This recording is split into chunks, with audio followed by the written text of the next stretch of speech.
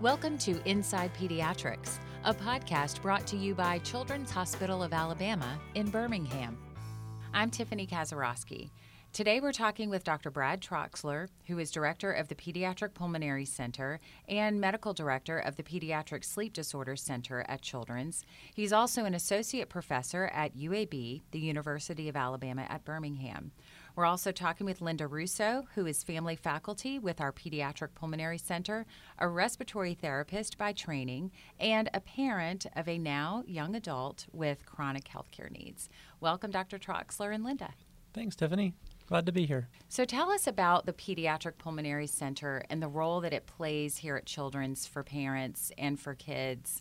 This is not just a typical kid is coming in for their pulmonology appointment. The Pediatric Pulmonary Center is actually a grant-funded center through the Maternal Child Health Bureau.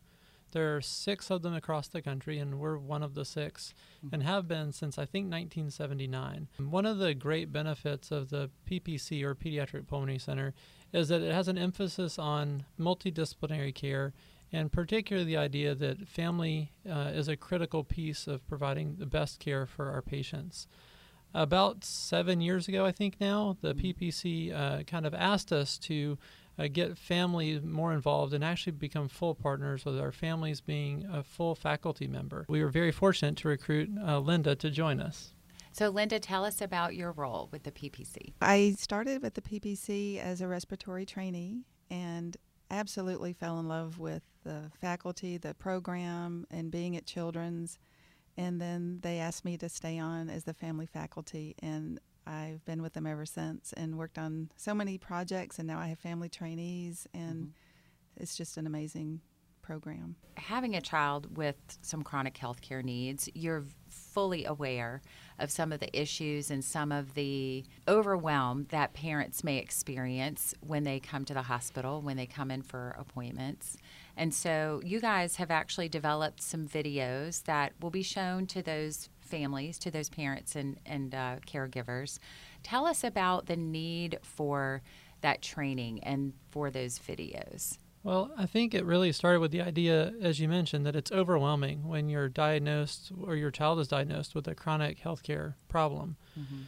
But we realized that those same people are the best advocates for their children and more broadly for change in the healthcare system. So working with Linda and the PPC, we really recognized the important voice that families have, and we wanted to help develop tools to give them their voice more powerfully. And so toward that end, we sat down as a group and began to develop these modules, which became ultimately the videos you're talking about, to basically take the experiences of a family when they're first diagnosed, kind of how to cope in that first hospitalization, how to cope with having a child with chronic illness, and then how to become an advocate and how to take your experiences to really change not just your child's health, or maybe not even just your visit at the doctor or in the hospital, but more broadly the healthcare system. And really, it's been a great journey that Linda and I have been on for what feels like longer than we expected. So Linda, tell me about your role and some of the important aspects of those videos and the training that you offer to parents and caregivers. So as I developed the modules with Dr. Troxler's vision, we have a patient and family advisory council within the PPC that's made up of parents of different pulmonary diagnoses. And you know, as a parent yourself, what do you feel? What are your concerns? What are some of the most overwhelming things, some of the experiences that parents are having when they come to the hospital and find out that their child has a chronic illness that they'll have to manage? I think the main thought about all these videos and what we're trying to portray is that when this occurs, you're not alone, and how to incorporate that and not feel alone. There's a new language that's being thrown at you, the medical world, and there's so much to learn. That just be patient, talk with everyone. The communication is key, and to build the trust between everyone. And being able to advocate for your child, right, with the medical team. Absolutely. I think Linda even began to think about even the language we use is sometimes so foreign to many of our patients and their families. When you first enter the medical system, you may not know what rounds are. You may not know what the difference between an attending physician or a specialist and the intern or medical student who you see most often, actually. Right. And so really just starting from that kind of baseline of the vocabulary you might need, all the way up to what are the emotions that are that kind of going through the family as you're grappling with this. And I think Linda really pointed out the idea of not being alone and really being the voice for your child who may not have that ability to even speak yet, given their age. And then navigating and coping with being in this huge place and parking and visitors or lack thereof, during the pandemic, and then also having that child with the newly diagnosed illness.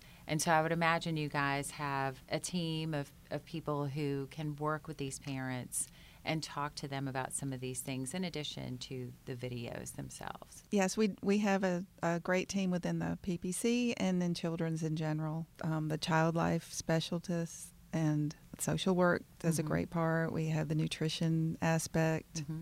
So, yeah, we do have a great team. And then, Dr. Troxler, you mentioned not just being an advocate for your child within the healthcare system, but then also in the community, possibly at the state level. Tell us what that would look like. So I think you're right. We kind of envision this idea of almost like once a rock is dropped into a still water. You get that initial splash, and that's coping with that first visit, first hospitalization. And then the ripples go outward. And so maybe the next step is you've made it through that first hospitalization. Now you're dealing with a chronic disease. And what does that feel like? What is that like? And for many people, that may be as far as they get. It's just, let's make it through the day-to-day. Let's make it through this week, this month, this year. But then there are some people, Linda being a great example, who have the ability to take on even more and realize that the issues that they face with their child's illness are not unique to them, or maybe not even unique to the disease that their child has. And so then they can begin to build coalitions and work together to organize, to advocate as a group. Maybe it's in conjunction with the AAP, maybe it's in conjunction with Children's, or maybe it's just actually directly working with the legislatures or others to try to affect change. And certainly we've seen some bills go through our state legislature that parents have really been the driving force to make happen. Absolutely. The third video, it showcases some young adults, two in particular, that have gone that extra mile and achieved that level of advocacy for themselves, and that's the greatest part of all this when it comes to that. So yeah, you guys are seeing kids that come in, babies that come in, eventually they become young adults, and then they transition maybe over to UAB or the adult side. They might be thinking to themselves, I want to advocate for kids just like me. Right, or even more broadly for other kids who struggle with other problems. I think that was really the goal and vision, is if we could take the expertise that Linda and our family kind of advisory council have and the lessons they've learned, and to be able to share them with folks was really the vision and the driving force behind what really started this project. So the end goal, I guess, internally, you guys do have these video modules that parents and caregivers, and I'm assuming the kids, can watch. Also, externally, there are some resources that are available if parents have recently discovered their child is diagnosed with a chronic illness. Can you give us some of those examples of some resources that you typically recommend? Depending on what condition a family is dealing with, there's likely to be a website, perhaps linked to a foundation. Ones that I'm most familiar with are neuromuscular diseases like Cure SMA or the Muscular Dystrophy Association, or certainly the Cystic Fibrosis Foundation. All have great information about kind of family involvement, about the disease process and progress. Then more broadly, there's other organizations that aren't disease specific that I think Linda knows more about than I do. Yes, one that I'd like to highlight is called Family Voices, and then there's a Family to Family Information Center that's here in Alabama. They have one of those in each state, but ours is great for the newly diagnosed and then as you progress with the chronic disease. What would you say to other parents who might be trying to navigate the system or who might be trying to figure out where to go? Well, I started with the child with the diagnosis, like you said, and then going to all the different doctor's appointments and seeing that and knowing that I knew nothing about the medical world is where I started. And I guess I would tell parents to reach out to your healthcare providers. They want to help. They do this every day, and they're working just to make your child better and make your life better. That's their main goal. Mm-hmm. They're there to help you. They have resources for you. And so just ask them, talk to them. Don't be shy about that. And there's a lot of advisory councils that are out there for you to lend your voice, to share it, to let them know how they can help, how they can improve things for you. And in the PPC, we have training programs, and we have family trainees where you share your voice with other healthcare professionals as they begin their journey to care for your child and for you. I'd just like to echo some of what Linda said, is just when you're with your child at your healthcare providers, speak up. If you don't understand, ask the questions. And that's the first step to really becoming an advocate for you and your child, is to ask the questions and start to find your voice. Thank you guys so much for being with us today. Thank you. Thanks for listening to Inside Pediatrics. More podcasts like this one can be found at childrensal.org/Inside Pediatrics.